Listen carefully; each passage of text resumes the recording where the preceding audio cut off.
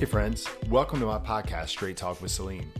God's redemption over my life has led to many radical changes in me. One gift God has given me is a hunger for His Word and a passion to share it with you. The Bible tells us all we need to know about God, but it also tells us all we need to know about ourselves, and we fail to open it and learn these great truths. A burden that weighs heavy on me is that many professing Christians don't know their identity in Christ. So join me now as we walk through God's Word and learn who we are in Christ so we can step into all He's called us to be. Welcome back to Straight Talk with Salim, episode 9 of this Acts of the Holy Spirit series. I'm back, and guess what? This is it. This is the final episode of the season. We wrap up the book of Acts, and what a season it's been. And after this episode, we'll have covered everything. We walked through Acts 1, and we got a real understanding of what happened once the disciples of Jesus left the Mount of Olives and returned to Jerusalem as they were commanded to wait for the Holy Spirit. The 120 gathered together continually. They opened the Old Testament scriptures. They prayed. They sought God's guidance. They got organized. They prepared. And then we saw in Acts 2, the day of Pentecost, when the Holy Spirit came. And this was by God's design to inaugurate the birth of the church. Friends, we are the church, and this is our story. This is our history. And we've seen so far through the lens of this holy book called the Bible, the birth of the church. In Acts 1, the disciples waited for the coming of the Holy Spirit. In Acts 2, He arrived. In Acts 1, the disciples were equipped for their ministry. In Acts 2, the disciples were empowered for their ministry. In Acts 1, the disciples were held back and made to wait. And then in Acts 2, the disciples were sent out. And Peter immediately preached his first sermon, and the Holy Spirit convicted 3,000 hearts.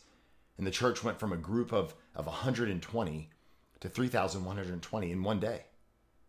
And then we spent our time in Acts 4, and we saw the church continue to expand as Peter and John faithfully and boldly stayed the course as they led the church. They healed and they preached, and the church continued to grow at a rapid pace. It grew so fast that the religious elite began to catch on, and this brought on real persecution. Guys, they began experiencing real opposition. And that would only increase every day that went by. Why? Well, because the early church continued to defy man and comply with the Lord only. Guys, this was a serious offense to the religious leaders of the day. We then walked through Acts 5, and we saw the church had truly become a force. That they were under heavy persecution, so it was obvious that they were doing something right. But through this, Satan was active. We then came face to face with the first recorded incident of sin in the church. You remember Ananias and Sapphira? Remember their sin of hypocrisy that led to God killing them right in front of the entire congregation? Yeah, it was intense. We then opened Acts 6 through 7, and we saw Stephen preach a sermon that would lead to his stoning. Saul of Tarsus led the execution, and after this, he led the charge to wipe Christianity off the planet. And then in Acts 9, Saul would ride to Damascus, where he met the risen Jesus and was completely transformed, was literally humbled and knocked off his high horse. And this would be the day that Saul would be taken off the wide road that was headed toward destruction and would sovereignly be placed on the narrow road that leads to eternal life. On this day, the history of the church, it changed. All because one man was transformed. The blasphemer Saul became the preacher Paul. A man filled with hate became an ambassador of love. The man who wrote execution papers for the disciples of Christ would go on to write 2/3 of the New Testament.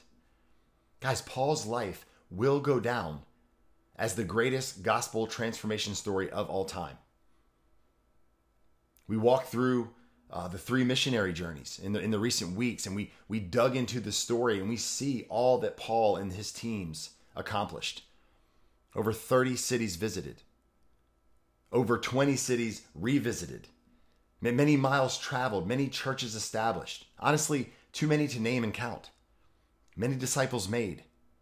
And not just disciples, but obedient disciples. Disciples who would go on to reproduce and multiply. I mean, guys, it's one thing to teach the things of Jesus, but it's another thing to teach the things of Jesus and also teach those people to obey the things of Jesus. Paul and the team had set a fire in Asia Minor. They set a fire in Macedonia. And his work there was finished. Now he was headed for Jerusalem where trouble awaited him. And he knew it. And many of us would call Paul crazy. But I wouldn't call him crazy. I would call him convinced. I'd call him courageous. I would call him confident in the things of God. I would call him a man who followed his convictions. We need to understand that God's greatest people have always believed their cause was worth dying for. And Paul was one of those people. Guys, we look at his parting words to the Ephesian elders. Acts 20:38 tells us, it says, being sorrowful most of all because of the word he had spoken, that they would not see his face again, and they accompanied him to the ship. Guys, this made the elders at Ephesus sad. And why would Paul say this? Well, because he was moving towards Jerusalem, and in the back of his mind, he knew what awaited him there. We must understand that all along the way, everywhere he went, people kept saying, you know what's going to happen when you get to Jerusalem? And not only did people tell him, but the Holy Spirit kept telling him in every single city the bonds and afflictions that awaited him. He knew it, but he had conviction. He had a mission, and he was willing to sacrifice himself for the mission. And of course, where Paul was headed wasn't the safe place to go. It wasn't the safe thing to do. We know by now that all over the world, the hierarchy of Jerusalem hated Paul. Remember, guys, from place to place throughout his years of ministry, we've seen him chased down. We've seen these Jews chase him and chase him and chase him and try to kill him. And now he's going from the frying pan to the fire. He's on his way to walk right into the main headquarters of the whole operation, Jerusalem itself. But Paul, he had conviction that gave him courage. Paul knew his purpose. Paul couldn't be redirected. He was going for it and nothing could stop him. Guys, Paul was willing to pay any price for his conviction. And for this, his conviction, it affected others. He left Ephesus with an objective. And if I'm honest, I don't think Paul lived one moment of his life idle. I don't think he ever lived without an objective. At this point, he was saying, I have to get to Jerusalem so I can get that done and then head to Rome. You know, he had just been in Corinth for those few months and he wrote the book of Romans. Romans 1 tells us Paul's objective at this point. Remember in Romans 1, he said, I'm going to Jerusalem. And as soon as I get to Jerusalem, I'll come to you in Rome so that I can go from you to Spain. And here's the reality. If Paul wasn't executed, he probably would have made it around the world. Guys, if I'm honest, he probably would have discovered America. He was a madman. He was always on mission. So Acts 21 tells us that Paul is on his way to Jerusalem. He's got the money for the Jerusalem church and the men from each area of the Gentile church, as well as Luke, who is writing everything down as they go. And we know they sailed on the coast, which indicates they were riding a smaller boat that hugged the coastline. They went from Miletus to Kos to Patara. And in Patara, they would have gotten on a larger ship, and we see that because it would be a straight shot from Patara to Phoenicia. It would be a 5-day sailing trip from Patara to Phoenicia, which was a coastal area of Palestine, which is modern-day Lebanon. And Acts 21, 3-4 tells us that the ship arrived and they unloaded cargo in Tyre, and they stayed there for 7 days. And notice it says, and finding disciples. And I want to point out that Paul and the team didn't know these disciples. Paul didn't start this church in Tyre. Indirectly, he had much to do with it, but he didn't start this church. And just a little side history that I thought was interesting. This church in Tyre started out because of the overflow of the persecution of Stephen. If you read Acts 11:19, it says that as a result of the persecution and execution of Stephen, the saints were scattered. They scattered into Phoenicia, into Cyprus, and into Antioch. And we already came to the conclusion that persecution in the church is the way the church grows. And so in that moment during the scattering, the church was founded. Paul, even before he was saved, was a catalyst, and it was good for the growth of the church. The scriptures say they tarried for 7 days. In other words, they spent time. They got to know Paul. They fell in love with Paul, sitting under his teaching and sitting under the fellowship. Guys, it was a sweet time. And when Paul and the team finished their stay with the disciples in Tyre, they departed and they went on their way. They stayed a night in Ptolemais, and the next day they came to Caesarea and met up with Philip the evangelist, who was one of the mighty seven from Acts 6, and the one responsible for evangelizing the Ethiopian eunuch in Acts 8. Paul and the team stayed many days, and while they were there, Paul was told by a prophet, Agabus, that the Jews at Jerusalem were going to bind Paul up with his own belt and deliver him into the hands of the Romans. And look at how Paul responds in Acts 21:12-14. It says, when we, the team, heard this, we and the people there urged them, Paul, not to go up to Jerusalem. Then Paul answered, what are you doing, weeping and breaking my heart?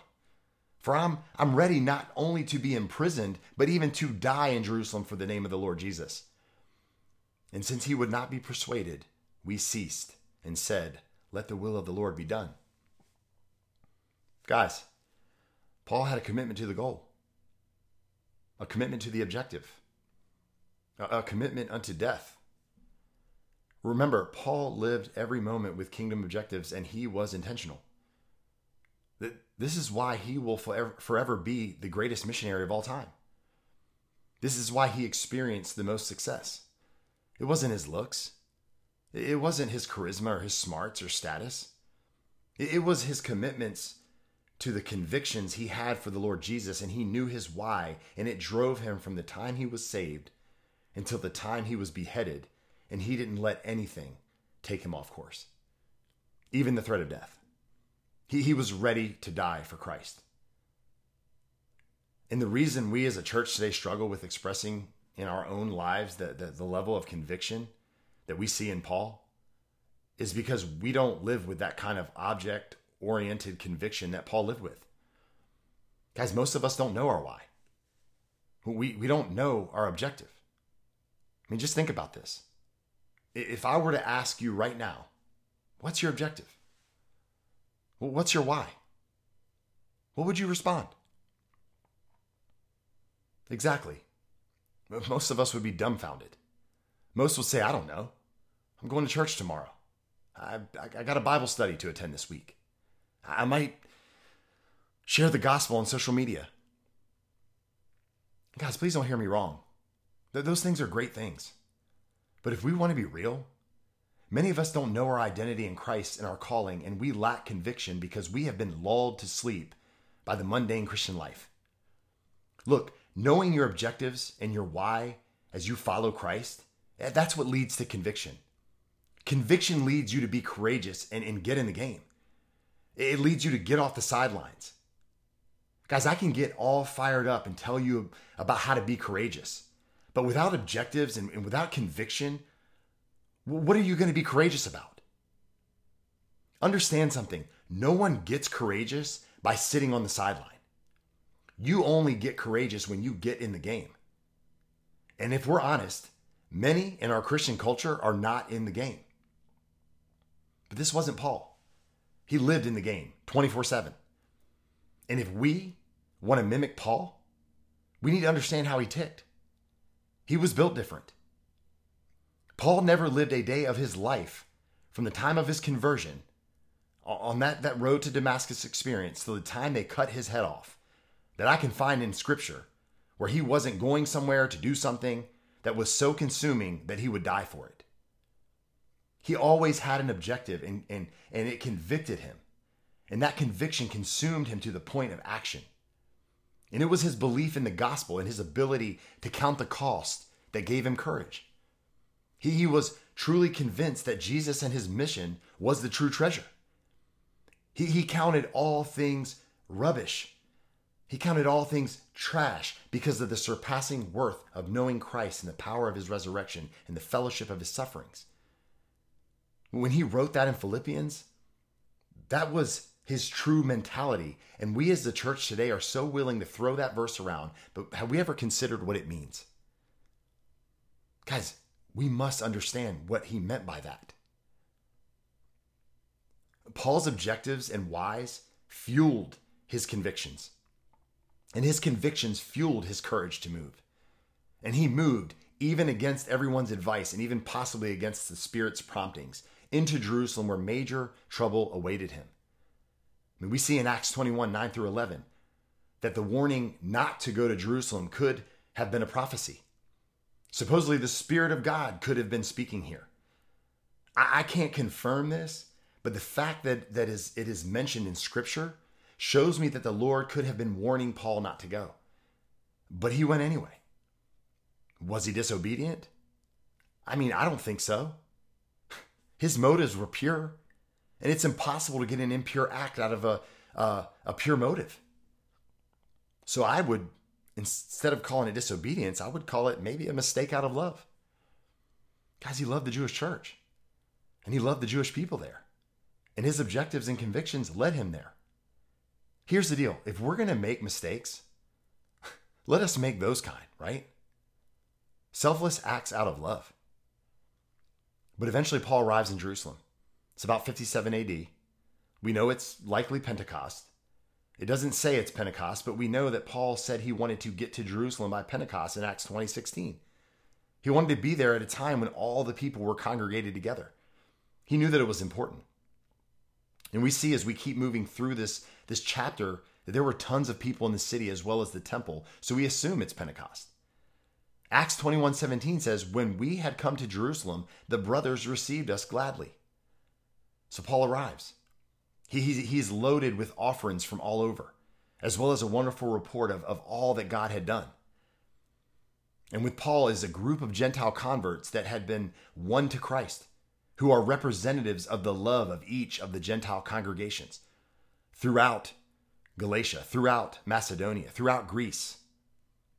And just a little side note to point out, what occurs in the next few days in Jerusalem takes up the next 3 chapters in Acts.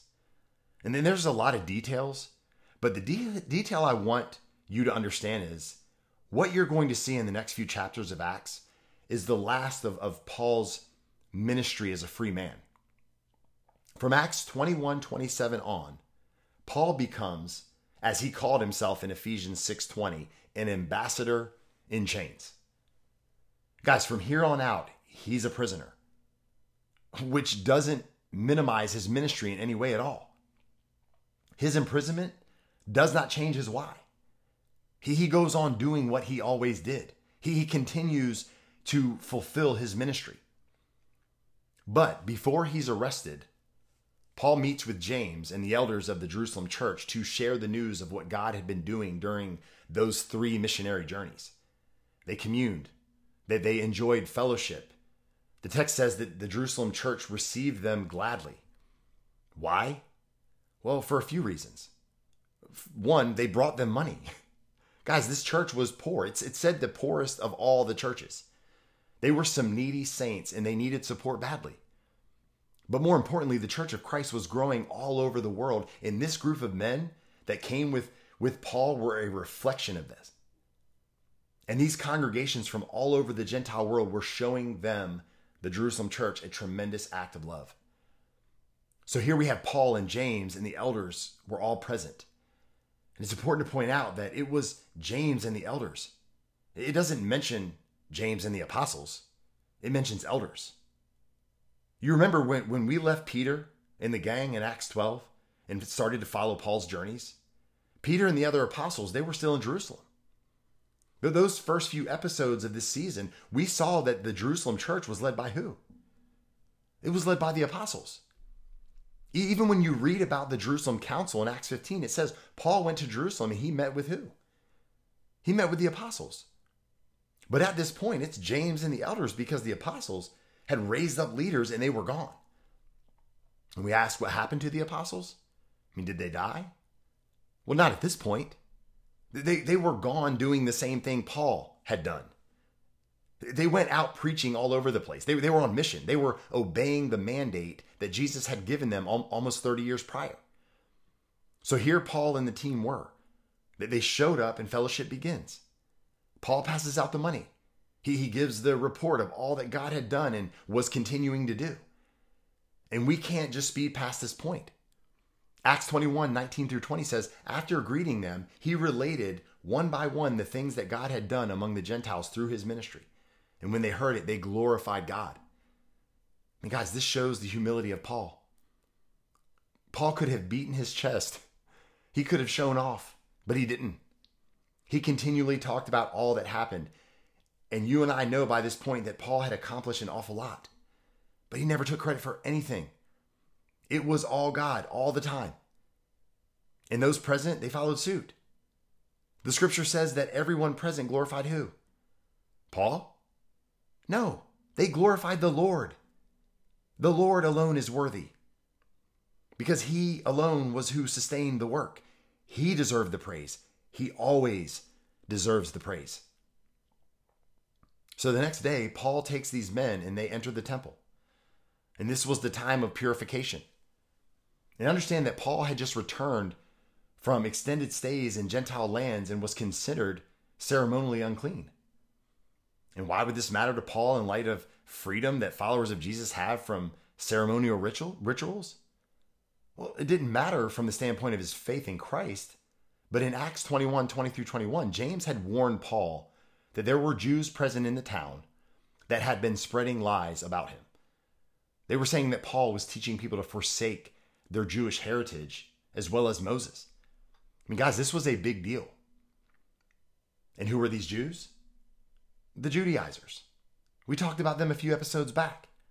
These were Jews from Asia Minor, likely Ephesus and Laodicea and Philadelphia and Thyatira and Sardis and Smyrna. That they had been chasing Paul for the longest, looking to harm him. That they were the circumcision people. That they believed Jesus was Messiah, but they believed you couldn't follow Jesus unless you were a circumcised Jew. So if you were a Gentile, you had to get circumcised, because to become a Jew, that was what it took. And then you could come to Jesus. And once you did, you had to keep the Mosaic law. So these instigators were present in town and they were looking for Paul. And they were in the temple telling the crowds Paul had forsaken his heritage. He opposed the law. He was defiling the temple. They were telling people in attendance that Paul was a heretic. They were undermining his efforts. And it was all lies. And these are the lies they were spreading, and it was upsetting the majority.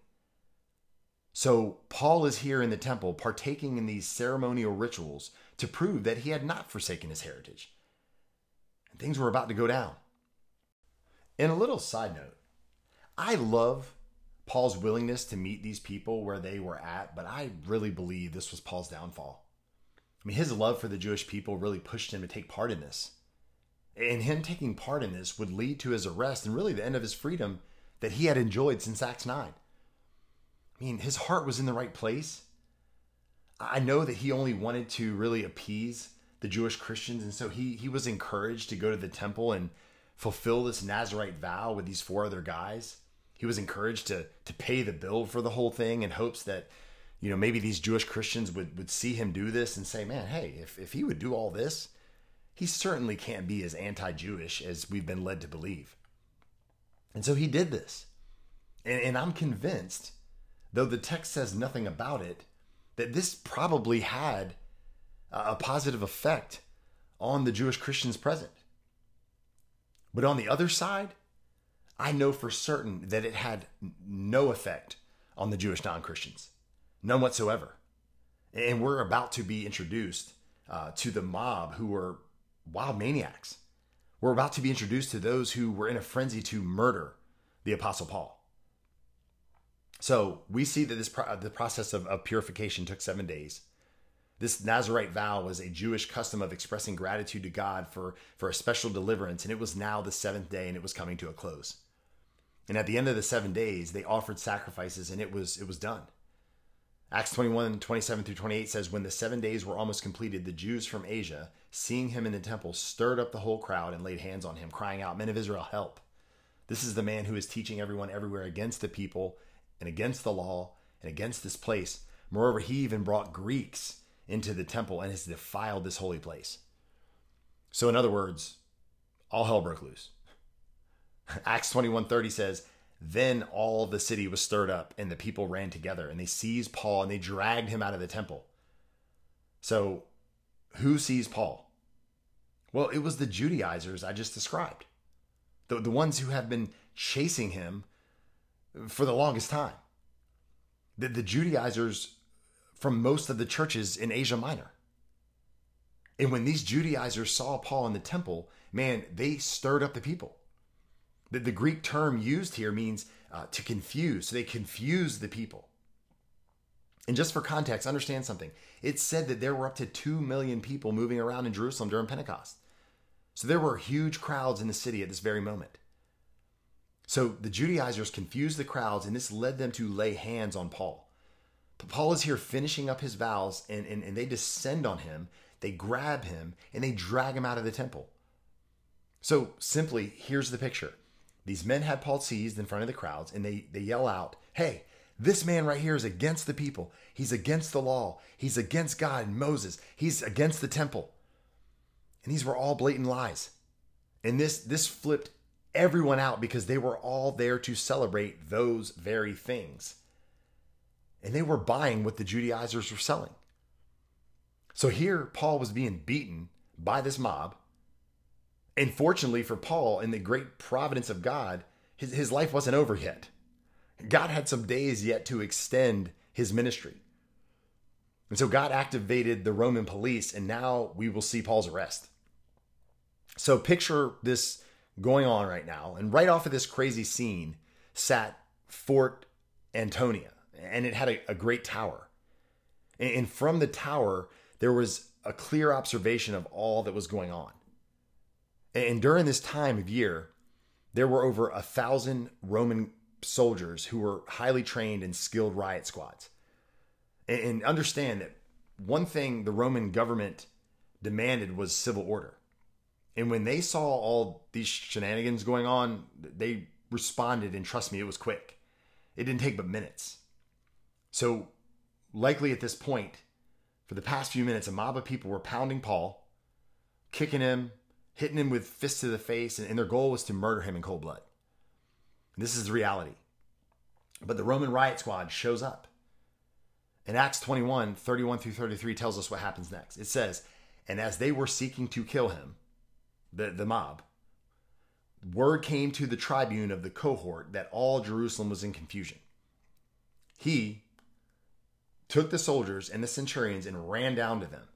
And when they saw the tribune, speaking of the mob, when the mob saw the tribune and the soldiers, they stopped beating Paul.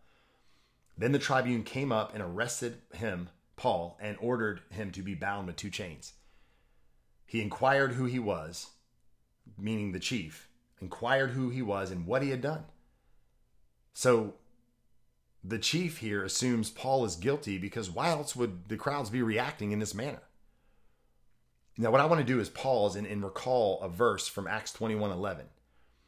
And if we read it, it says, a prophet named Agabus came down from Judea, and coming to us, he took Paul's belt and bound his feet and hands and said, thus says the Holy Spirit, this is how the Jews at Jerusalem will bind the man who owns his belt. That's you, Paul, and deliver you into the hands of the Gentiles. So we see right now that this prophecy is coming to pass. The Jews had captured him. They've got him held, and they deliver him to the Gentiles, the Romans, who chain him up. But look at Acts 21:36. It says, and when he came to the steps, he was actually carried by the soldiers because of the violence of the crowd. For the mob of people followed him, crying out, away with him. So the Roman guards literally had to put Paul over their heads and carry him up the stairs because the crowds were pulling and tearing and grabbing at Paul. These animals were disappointed because they had lost their prey. And notice they were chanting, away with him. Guys, this is exactly what they were saying about Jesus 25 years earlier in this same very location. Away with him, it means kill him. That's what they were saying. Get rid of this guy. And the chief is over here trying to figure out what on earth Paul did. What on earth's happening? He can't figure out what Paul had done to deserve this, or even who Paul was. Based on Acts 21:37 through 40, the commander thought Paul was an Egyptian terrorist who had been captured by the crowds. Apparently, a few years prior to this, an Egyptian man had stirred up some trouble and opposition towards the Jews in Rome, and then he had escaped. And this is who he thought he was. But then finally, the commander realized this wasn't the Egyptian terrorist, and this was Paul of Tarsus. And once Paul gets the commander's attention, Paul is now imploring him to allow him to speak to the crowds. Paul had something to say. Guys, this took boldness, didn't it? I mean, I thought about what I would have done in this situation. I mean, I would have asked the commander, just get me out of here, man. Get me to safety. Put me anywhere but here. But we have to understand that Paul was just saved from death because this crowd wanted to beat him to death. And if the Roman guards didn't show up, they would have succeeded. But Paul said, I would like to say something to these people. Paul only knew how to deal with the situation one way. That was to confront it. And Paul was given permission. And I know that the commander gave him permission because he wanted to get the truth. So he might as well let Paul say something to see what he had to say. So when Paul was given permission, he stood on the stairs. And a little side note, look at how Paul turns this negative situation into a positive one. But Paul accepted this as being from God, and Paul knew he was right in the will of God. You know how most of us handle negative situations? We cry out, God, why have you forsaken me? Where are you? Why would you let the devil do this to me? No, friends, we are to follow the example of Paul, and we accept situations, good or bad, and they are from God, and we use them as a platform to glorify him. And this is what Paul is about to do. Here he is at the top of the stairs with this huge crowd in front of him. And the crowd had pushed all the way up the stairs wanting to kill him. And the soldiers at this point, they're surrounding Paul. And Acts 22:1 tells us what Paul said as he addressed this crowd. He said, brothers and fathers, hear the defense that I now make before you. And this word defense is the Greek word apologia, which means to give a defense of. This is his apology, his speech in defense. Paul is about to give this crowd a testimony of his experience and what God had done in his life, how God transformed his life radically. And Paul gives a powerful testimony about how he met Jesus in a real way on the road to Damascus. And he did this in their language, Aramaic. And when he began speaking, it was silent. I mean, guys, you could have heard a pin drop. And Paul dropped truth on them. And it was a jaw-dropping defense. You should go read this section of the text. And as you read it, understand the Bible only shares a short version of what Paul said. I'm sure Paul shared much more with this crowd, but we need to see how the crowds received this apologia, how they received this defense. Well, Acts 22:22 tells us how they received it. It says, up to this word, they listened to him. Then they raised their voices and said, away with such a fellow from the earth, for he should not be allowed to live. And as they were shouting and throwing off their cloaks and flinging dust into the air, the tribune ordered him to be brought into the barracks, saying that he should be examined by flogging to find out why they were shouting against him like this. I mean, wow. Here's what we've seen in the book of Acts. We are 9 episodes in at this point, and what's the common thread we've seen throughout? Whenever the gospel has been presented, there was always a negative factor, a hater or haters in the crowds. It was never easy, and it will never be easy. Friends, sooner or later, we have to realize that if we're going to confront the world for Jesus, if we're going to go toe-to-toe in Satan's domain and proclaim the truth of the gospel, there's going to be opposition. So we might as well realize it and get down to business. And this was the cycle of Paul's ministry. And here he was again, standing against opposition, rescued from death, but about to be flogged. Flogged for what?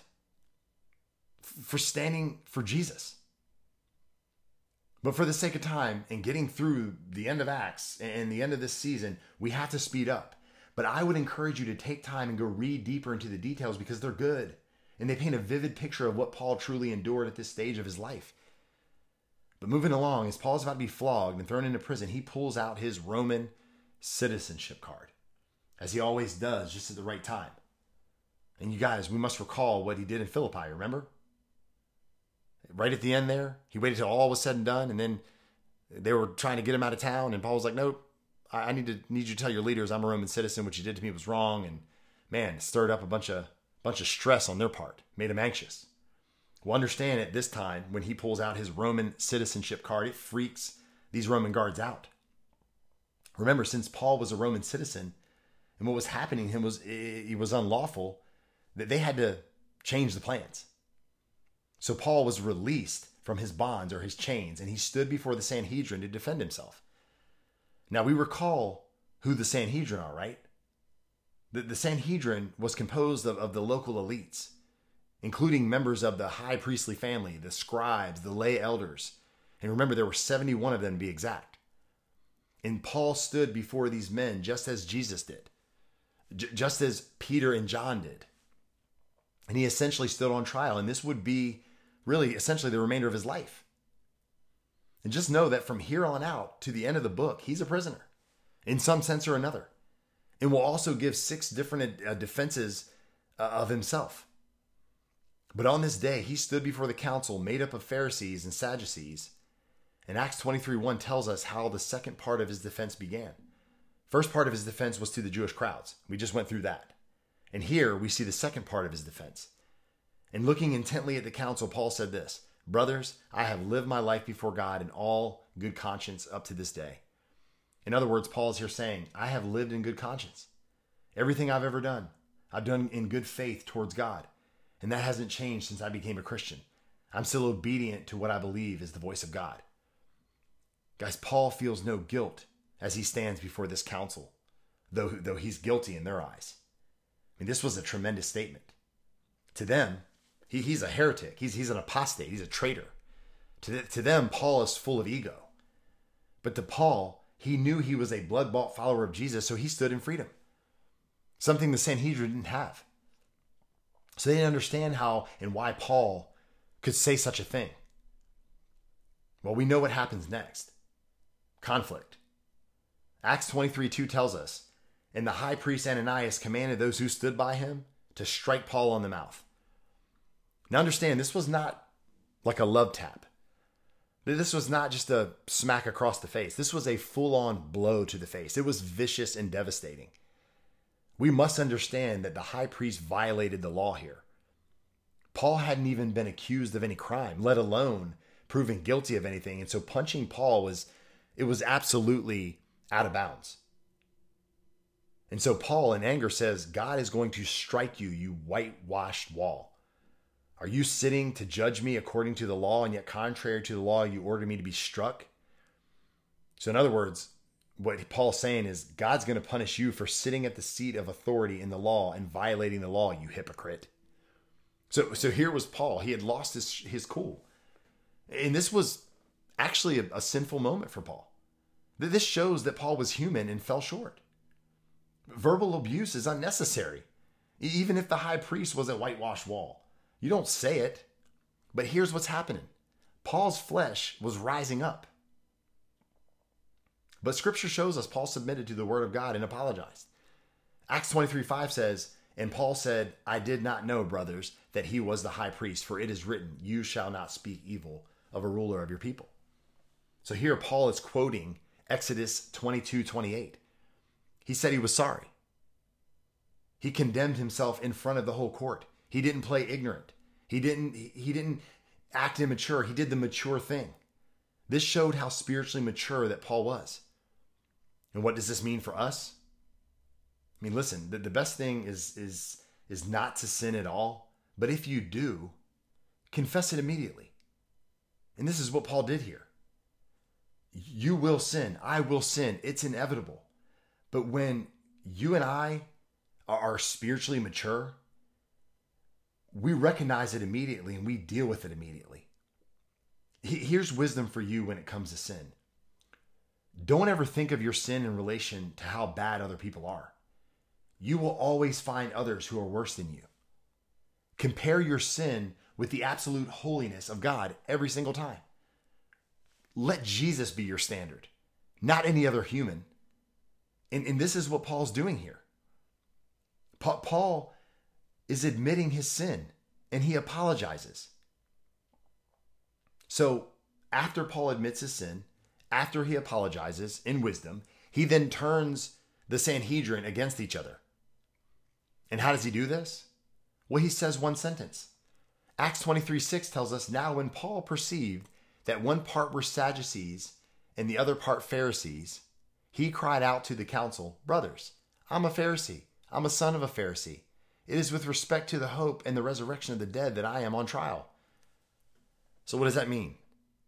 Well, here's what's going on. There are both Pharisees and Sadducees present in the 71. The only time they get along is when they meet in the Sanhedrin. The rest of the time, they fight nonstop. They are divided, and there always was friction between the Sanhedrin, between the Pharisees and the Sadducees.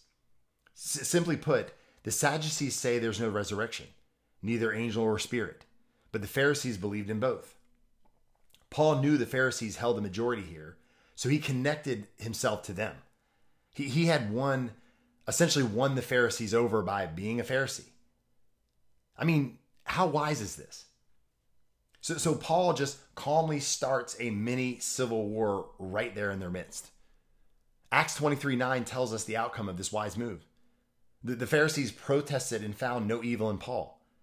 Chaos erupts, and the commander orders the soldiers to take Paul by force and bring him into the barracks. In other words, get him out of there before something bad happens. Now take a moment and think about something.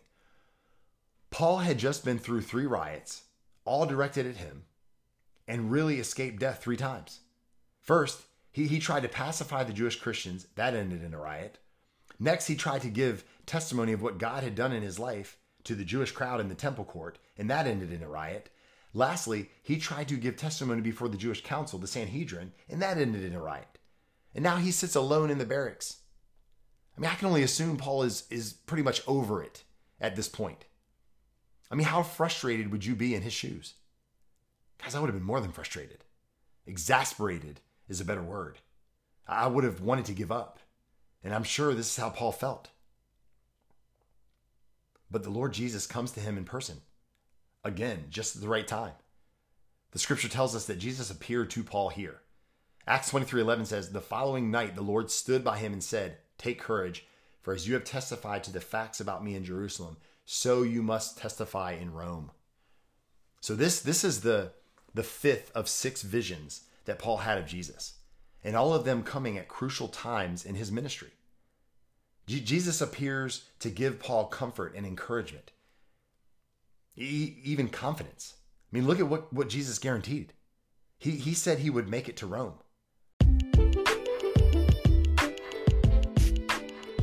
Hey friends, did you know the mission behind Broken and Chosen? I once was lost, but Jesus found me and redeemed my life. And since he saved me, he's been teaching me who I am as his follower. I am chosen. I am part of his holy nation. I am a royal priest. I am his special possession. He called me out of darkness and into his light to be a bold proclaimer of his glory. And if you're in Christ, that's your identity too. So follow us on social media to be reminded of who you are in Christ. And subscribe to this podcast for a deep dive through God's word to learn who you are in Christ. And check out our apparel in our shop at brokenandchosen.com to wear your identity in Christ. And lastly, if Broken and Chosen is blessing you, would you do us a favor? Would you leave us a review and also tell a friend about us?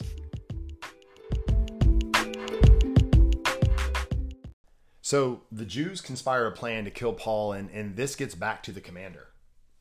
Acts 23:12 says, when it was day, the Jews made a plot and bound themselves by an oath neither to eat nor drink until they had killed Paul.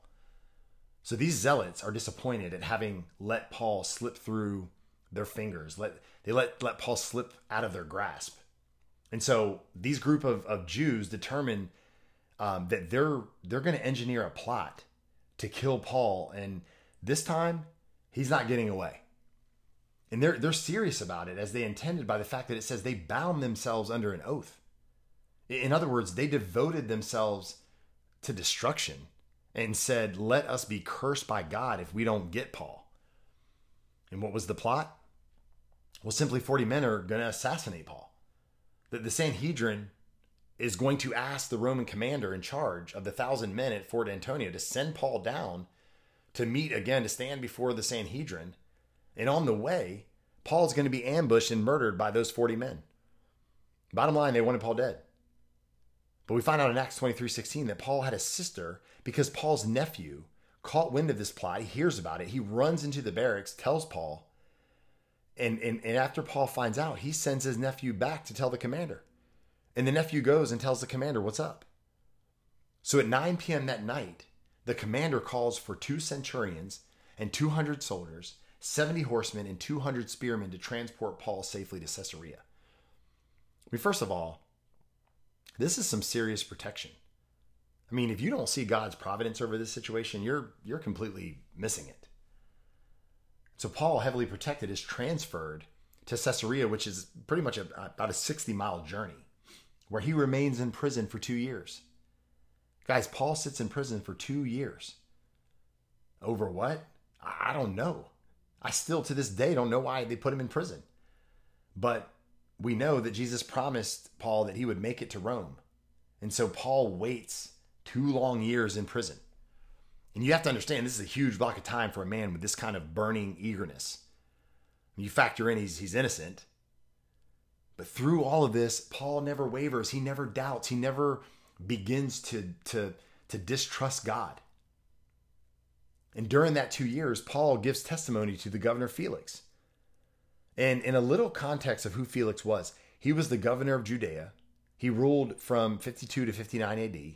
Understand, Felix was a bad man. He was bad in every sense. He was corrupt. He stole his wife.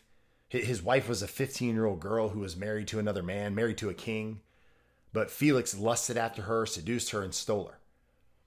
I read this quote about Felix from the historian Tacitus, who said he, Felix, had the office of a king and he ruled it with the mind of a slave.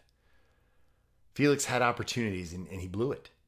Felix was a great illustration of a lost opportunity. And here's the story. Paul lived in Felix's house for 2 years. During that time, he was in prison. He lived in Felix's house for 2 years. I mean, can you imagine how much Paul shared with him about all things Jesus?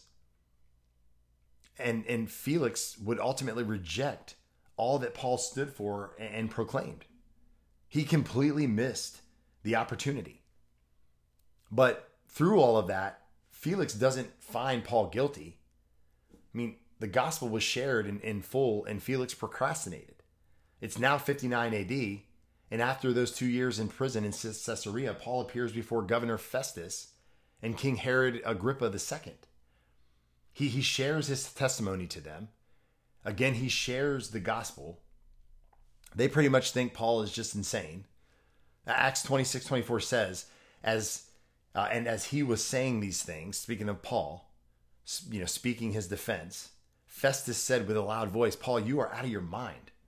Your great learning is driving you out of your mind." But isn't this how unbelievers look at biblical Christians? Unbelievers look at biblical Christians as insane, radical, zealots. But through this, Acts 26:30-32 tells us Paul's verdict. It says, "Then the king arose, and the governor and Bernice, and those who were sitting with them, and when they had withdrawn, they said to one another, 'This man is doing nothing to deserve death or imprisonment.' And Agrippa said to Festus, 'This man could have been set free if he had not appealed to Caesar.'" Guys, Paul was innocent. They could have let him go, but they didn't. And there wasn't any reason to appeal to Caesar now. There wasn't any case at this point. Caesar hadn't heard a word about Paul and didn't need to. And not only this, but the gospel had been presented to them and they rejected it. And what hindered these men? It was popularity. It was the prestige. It was their reputation. It was their ego.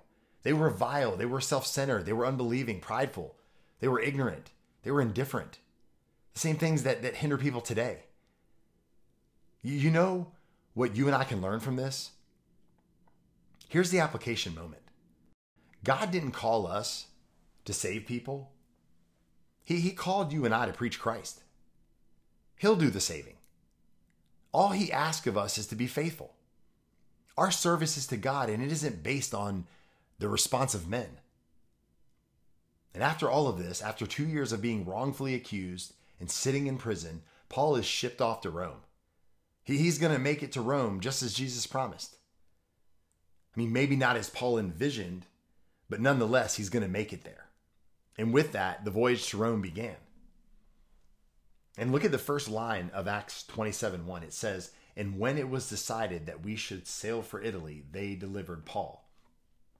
So the "we" indicates that the writer of Acts is accompanying Paul. So we know Luke is here. He's witnessing this entire voyage firsthand. And not only is Luke here, but Paul's dear brother in Christ, Aristarchus from Thessalonica, is here. So we know as Paul got on this boat, he was in the company of two very dear friends, two Christian brothers, Luke and Aristarchus. And just a side note, it was unheard of for a prisoner to have companions on a prison route to be tried at Rome. It wasn't allowed, but God in his provision and grace over Paul's life made this possible. So let's be honest here. Luke and Aristarchus accompanying Paul is a true picture of brotherly love. I mean, we know that true brotherly love is not a feeling, it's sacrifice. I mean, understand that this boat ride wasn't a 7-day Royal Caribbean cruise to the islands, guys. This was no vacation. This was dangerous, and it was a long journey on a clumsy and awkward Roman sailboat with a bunch of prisoners on it. This trip was going to be at least weeks, and when it's all said and done, it will be months before they get to Rome. And yet they did this because they loved Paul. But before we look at this journey, let's understand that it's around mid-August. And why is that important to understand? Well, it was risky to set out on a voyage at this time. From November to the end of March, nobody crossed the Mediterranean Sea. The winds were extremely strong and the sea was very rough during this time, so shipping ceased during this time. It was a gamble to sail in the open sea from September to November, and it was off limits from November to March. So we know that going on this voyage was extremely risky, and they were flirting with trouble. So they boarded a small ship, one that hugged the coast. They left Caesarea, sailed up the coast about 70 miles to Sidon, which is modern-day Lebanon. And Acts 27:3 says, "The next day we put in at Sidon, and Julius treated Paul kindly and gave him leave to go to his friends and be cared for."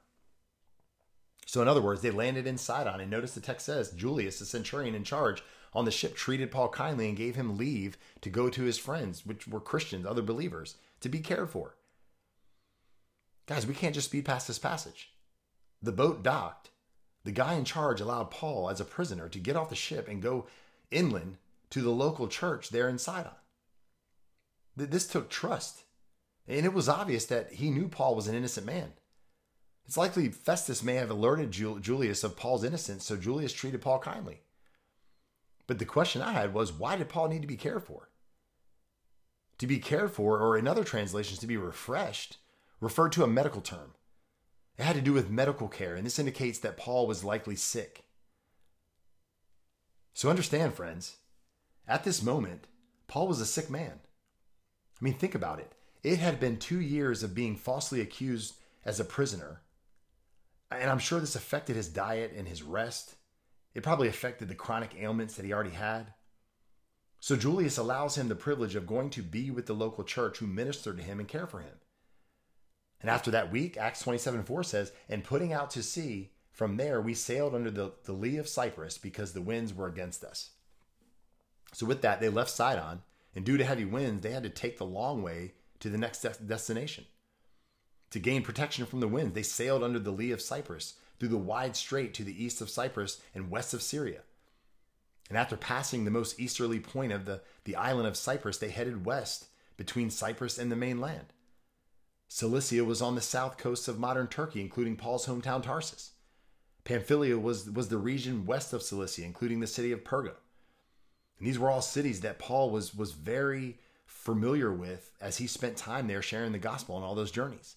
They would land at Myra, which was a port in the province of Lycia where they changed ships.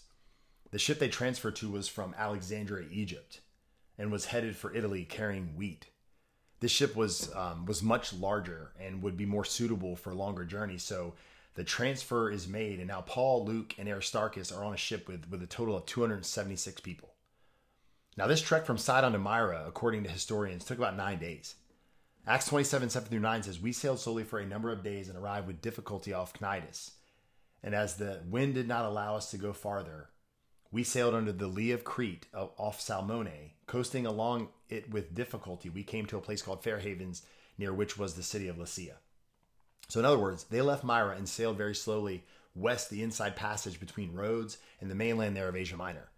The winds had picked up and it was becoming dangerous, so they tried to port in Cnidus and couldn't, so they had to let the ship go. They couldn't handle the wind, and so they had to go down around the treacherous Cape Salmone on the east coast tip of Crete. With much difficulty, they made it to Fair Havens, where they docked. And understand that the harbor of Fair Havens was not suitable to spend the winter, as it offered no protection from the winds blowing from the east. So it's safe to say that they weren't exactly excited to be there, but at least they were docked and they weren't at sea at this point. I mean, they docked out of desperation at this point, so it wasn't all that exciting. The writing was on the wall. It was probably not best to sail at this point. The scriptures say Paul was questioning the whole thing. Look at Acts 27:9. "Since much time had passed and the voyage was now dangerous, because even the fast, also known as the Day of Atonement or Yom Kippur, was already over." And if you know anything about Jewish history, you will know that the Day of Atonement occurs at the beginning of October. So at this point, it's October 59 AD. And at this point, they are well into the dangerous season for trying to cross the open sea. Any attempt at this point is now more than a gamble. It's almost a guaranteed destruction. So knowing all of this, look what Paul says. Look at Acts 27:10, where Paul says, "Sirs, I perceive that the voyage will be with injury and much loss, not only of cargo and the ship, but also our lives." In other words, I know you have moves to make, but we might want to stay put for the winter. Now, Paul's not a sailor, but he's been on a lot of ships. And at this point, he's already been through 3 shipwrecks, and he's not looking forward to a 4th. The text goes on to say the centurion and the captain paid 0 attention to Paul and knew spending time at Fair Havens would not be suitable. In other words, it wasn't a good place to spend the winter. Nothing was happening there. The captain, who is the owner of the ship, the boat, wanted to make money off of this deal. And he knew if he stayed there for months, he was going to have to fund everyone's stay. He wanted to get these supplies and these prisoners to Italy ASAP and get his money. So he instead of taking the advice of Paul, he wants to take a gamble and he wants to try to make it. And the captain knew if they couldn't get to Italy, they would turn towards Phoenix, which was a much better port town to dock at for the season. And Phoenix was about 40 miles west on the island of Crete. So the captain put the ship out to sea, and according to Acts 27:13, the winds were blowing gently and all seemed okay. But one verse later, we see a drastic change. We see the word "but." Gentle winds were blowing, but then came a nor'easter and blew them out to sea. And then this wind was no normal wind. It was so fierce, and it was one of the greatest feared winds of all winds for any captain of any ship. It was a wind of a hurricane or a typhoon. Guys, they were in a hurricane. And you have to understand, this wooden ship was stuck in the midst of a hurricane, bobbing up and down and being pummeled and beaten by the northeast wind. Acts 27:15 tells us what the result was. It says, "And when the ship was caught and could not face the wind, we gave way to it and were driven along." So in other words, they lost control of the ship and the wind drove the ship out to sea, and they had to deal with the consequences of their decision. That's what happened. And the thought of this is absolutely terrifying. So in desperation, they began throwing their cargo and their baggage overboard to lighten the ship. Acts 27:20 says, "When neither sun nor stars appeared for many days, and no small tempest lay on us, all hope of our being saved was at last abandoned." Hope was lost at this point. And this is where God showed up. No one had resources. No one had hope. No one could turn to anything or anybody. everyone completely hopeless. And this is when God showed up. When man is completely at the end of themselves. And who does he speak through? Right, he speaks through Paul. So Paul steps up. Acts 27:21 says, since they had been without food for a long time, and let me stop right here, 14 days to be exact. It had been 2 weeks since they had eaten. And was it seasickness? Was it lack of desire? I don't know. But what we do know is, I doubt anyone felt like eating after this journey. But Paul stood up among them and said, men, you should have listened to me and not have set sail from Crete and incurred this injury and loss. So here was Paul's I told you moment. And I'm sure the entire ship remembered when Paul urged them not to go. So at this point, this established Paul's credibility. First, Paul tells the people on the boat to be of good cheer. And I'm thinking, sure, Paul, considering what they're going through at this point, this had to be a moment where the entire ship looked at Paul like he was absolutely insane. But Paul continues, for this very night, there stood before me an angel of God to whom I belong and whom I worship. And he said, do not be afraid, Paul. You must stand before Caesar. And behold, God has granted you all those who sail with you. So take heart, men, for I have faith in God that it will be exactly as I have been told. But we must run aground on some island. So in other words, God is introducing himself to these people. That they are in a position where they have nothing else to do but listen. And I think it's safe to say they are looking for a God, because only God can help them at this point. But notice Paul tells them they must run aground on an island. And the chances of this are slim to none. And I want to point out something amazing. And that would be God's sovereignty. Think about this. This ship is out in the open sea. Hurricane force winds are blowing them all over the place. They have their sail down, which means they go where the wind blows. And the scriptures say that they couldn't see the stars for weeks. They couldn't see anything day or night, which means what? They couldn't navigate. But yet we know based on the text that they arrive at Malta. Now take one moment and flip to the back of your Bible to the map of Paul's missionary journeys. And look out west, south of Italy. You see that little dot there? Yes, that's Malta. So you mean to tell me that this ship sailed on a direct course for that little dot? Yeah, okay. I mean, you tell me who was steering this ship. This was all in the plan of God, and trust me, God had a plan. So one of two things happen now. It either happens as Paul says, or it happens as it doesn't. And if it happens as Paul said, it's from God. If it doesn't happen as Paul said, then it's not. Do you realize the chances of landing on an island, losing the ship, losing the cargo, and everybody's life being saved? Guys, it's staggering. But God is setting up to display himself. And God did. Acts 27:39-44 describes the details of how this went down. It was day, and they noticed the bay with the beach. This is known today as St. Paul's Bay. The plan? To run the ship ashore. This was what we know as a sandbar, and they ran the ship into the sandbar. So here the bow of the ship is stuck in the sandbar, and it was still a great distance from the shore, and the tremendous hurricane waves are just smashing the stern of the ship and splintering it into pieces. And there they were, stuck while the ship disintegrated. And here comes the great ending to all of this. The scriptures say the soldiers were afraid of not only losing their lives, but losing the prisoners. Because when a Roman soldier lost his prisoner, he had to take the prisoner's sentence. So the soldiers began to panic. So they come up with a plan to kill the prisoners so they don't escape. But the centurion moves in and saves Paul's life.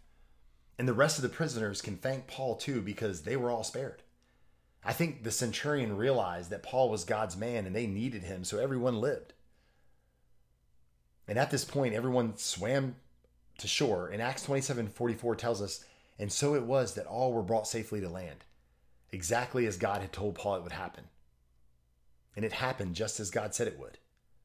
So at this point, it's approximately 60 AD. Paul and everyone headed for Rome is shipwrecked and on this small island of Malta. The first thing we see is pagan hospitality. Acts 28:2 says the native people showed us unusual kindness, for they kindled a fire and welcomed us all because it had begun to rain and was cold. Understand, it's mid-November. It's freezing cold. Everyone's soaking wet and exposed to the wind. And the Maltese come out and they prepare for them a fire. And when you're going to make a fire for 276 people, that's really a bonfire. So the Maltese people welcome these exhausted, shipwrecked visitors. And the scriptures say they're hanging out. And Acts 28:3 tells us Paul went over to get some sticks to put on the fire, to keep the fire blazing. And when doing so, a viper came out and bit Paul. So now Paul has been bitten by this deadly snake, and it's hanging off of his hand. And it's a venomous snake. Extremely poisonous. And everyone there thought Paul was a dead man, but it's like Paul was immune to the venom. But we know Paul was God's man, and he already established that Paul was getting to Rome, and nothing was going to prevent God's word from coming true. So needless to say, the venom didn't faze him. Well, after 3 months of being stationed at Malta, after all the public healings of the Maltese and the friendships that Paul made, I'm sure Paul preached the gospel even though it's not recorded. They set sail on another ship from Alexandria, Egypt, which had been sheltering over the winter in Malta. This was now the third ship on the journey to Rome. They headed for Syracuse, which was an important historical city on the east coast of Sicily. They stayed there 3 days, and it's said that Paul may have started a church there. After 3 days, they left for Rhegium, from Rhegium to Puteoli, which is modern-day Naples. And in the city of Puteoli sat on the Via Appia, which was the major Roman road that led to Rome. So Paul left the ship here and was taken up the Via Appia to Rome. The scriptures say Christians from Rome traveled and met Paul and escorted him into the city, in the same way as a visiting dignitary would be welcomed. Meeting these Roman believers it was a joyous moment for Paul. Finally, he was in Rome as he longed to be. And understand, when they came to Rome, there was about 2 million people packed into this small area. It's 60 AD. Nero's the emperor of Rome at this time. And historians say that 1 million were slaves and 1 million were known as citizens. The vast majority lived in abject poverty. The money and the power in Rome resided in the hands of the few. When Paul got there, he stepped into a very depraved place. I mean, nothing he hadn't seen before, but understand that Paul's interest was not economical. It wasn't cultural. It wasn't sociological. It was purely to evangelize. He desired guys to win everyone to Jesus. And Paul was given the right to live in his own house under guard. He was essentially on house arrest. So imagine this. Paul is chained to a guard somewhere in a house in the middle of those 2 million people, and he continued to minister in chains. And to him, this was no problem. He had learned to do that very well. But we see that Acts comes to an end here. Acts 28:30-31 tells us Paul, lived there for 2 whole years at his own expense and welcomed all who came to him, proclaiming the kingdom of God and teaching about the Lord Jesus Christ with all boldness, when without hindrance. And with that, the book of Acts closes abruptly. And we don't ever hear what happened to Paul or the church. And I think this is by design of the Holy Spirit. It's a story that has no end. It just stops. It doesn't end. The record, I guess, it just ceases to be written. In other words, the story goes on. But we do know that during this 2 years under house arrest, Paul writes letters to the churches at Ephesus and Philippi and Colossae. He also wrote a letter to Philemon. Some say Paul embarked on another missionary trip after he was released from house arrest. According to 2 Timothy 4:16, his first trial in Rome, it ended favorably. Once released, he did go back to Greece and Macedonia. For Macedonia, he would write his first letter to Timothy, who was now pastoring in Ephesus. It's believed that Paul at this point made it to Spain, though it's never recorded in the Bible, so we can only assume he may have went. And when he returned in approximately 64 AD, according to Titus, Paul would go to Crete. From Crete to Corinth, where he would write the letter to Titus. And according to that letter, after leaving Corinth, traveling through Macedonia, he would land at Neapolis and spend the winter there. The years of 65 through 66 AD, Paul would travel all through Macedonia and Asia Minor one last time before he was arrested in Troas in 67 AD. And this would be it for Paul. It's believed Paul's second arrest brought this fourth missionary journey to an end. He was sent to the Mamertine prison, which was a much rougher prison. It was much rougher than being kept on house arrest in his lodgings. During his second Roman imprisonment, Paul knew the time of his departure from the world was near. He would write the second letter to Timothy, which tells us he was cared for by Luke. It tells us Nero was on a rampage against Christians in Rome, and his life was clearly coming to an end. And if the tradition is true, Paul was beheaded at Nero's order in 67 AD. And with that, the greatest evangelist and missionary of all time was with the Lord. He had finished the race. And at this point, many of the apostles had finished the race. About half the apostles were still alive, but most would be gone in the next decade. Only John would remain. John would live another 30 years, where he would spend years in Ephesus pastoring the church. And from there, he'd write the Gospel of John. He'd write 1st, 2nd, and 3rd John. He would then be exiled to Patmos, where he would write Revelation. And he would eventually be released from Patmos back to Ephesus, where he would die of old age. And this was the early church. This is our story, saints. This is our history. The early church rattled and shook the world in the first century after Jesus ascended. You know how this happened? 120 followers totally committed to Jesus Christ, willing and ready to live and die for the cause. It made all the difference. They came in and they turned the world upside down, all because they were convinced of who Jesus was and who Jesus is, and were willing to tell the world about it no matter the cost. But it didn't happen on accident. It happened because of their intentional lives. They spent their days and nights praying and teaching with tears the Word of God. And look at the effect it had. And what does this say to us? Everything you heard this season?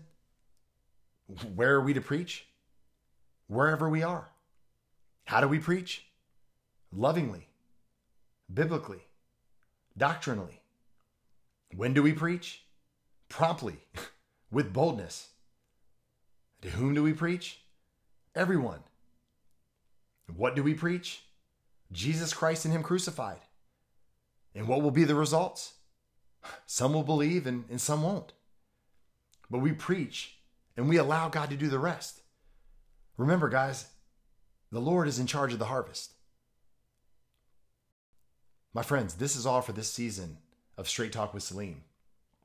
It's official. This concludes our journey through Acts. Let's come back next season.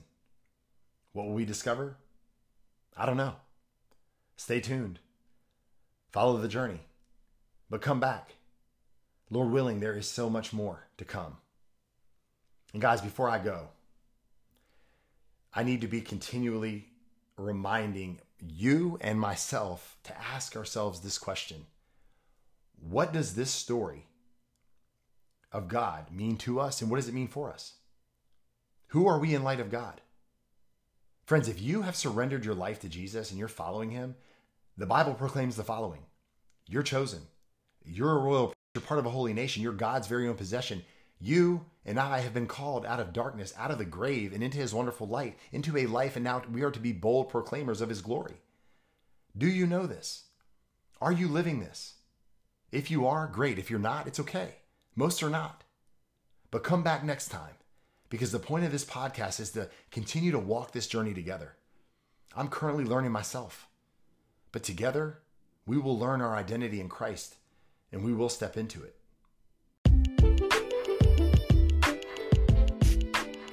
My friends, thank you for joining me on this episode of Straight Talk with Salim. I hope our time together has helped you take a small step towards living out the fullness of who you've been called to be. If this episode encouraged and edified you, please take a moment and think of that person that needs to hear this, and do me a favor and share it.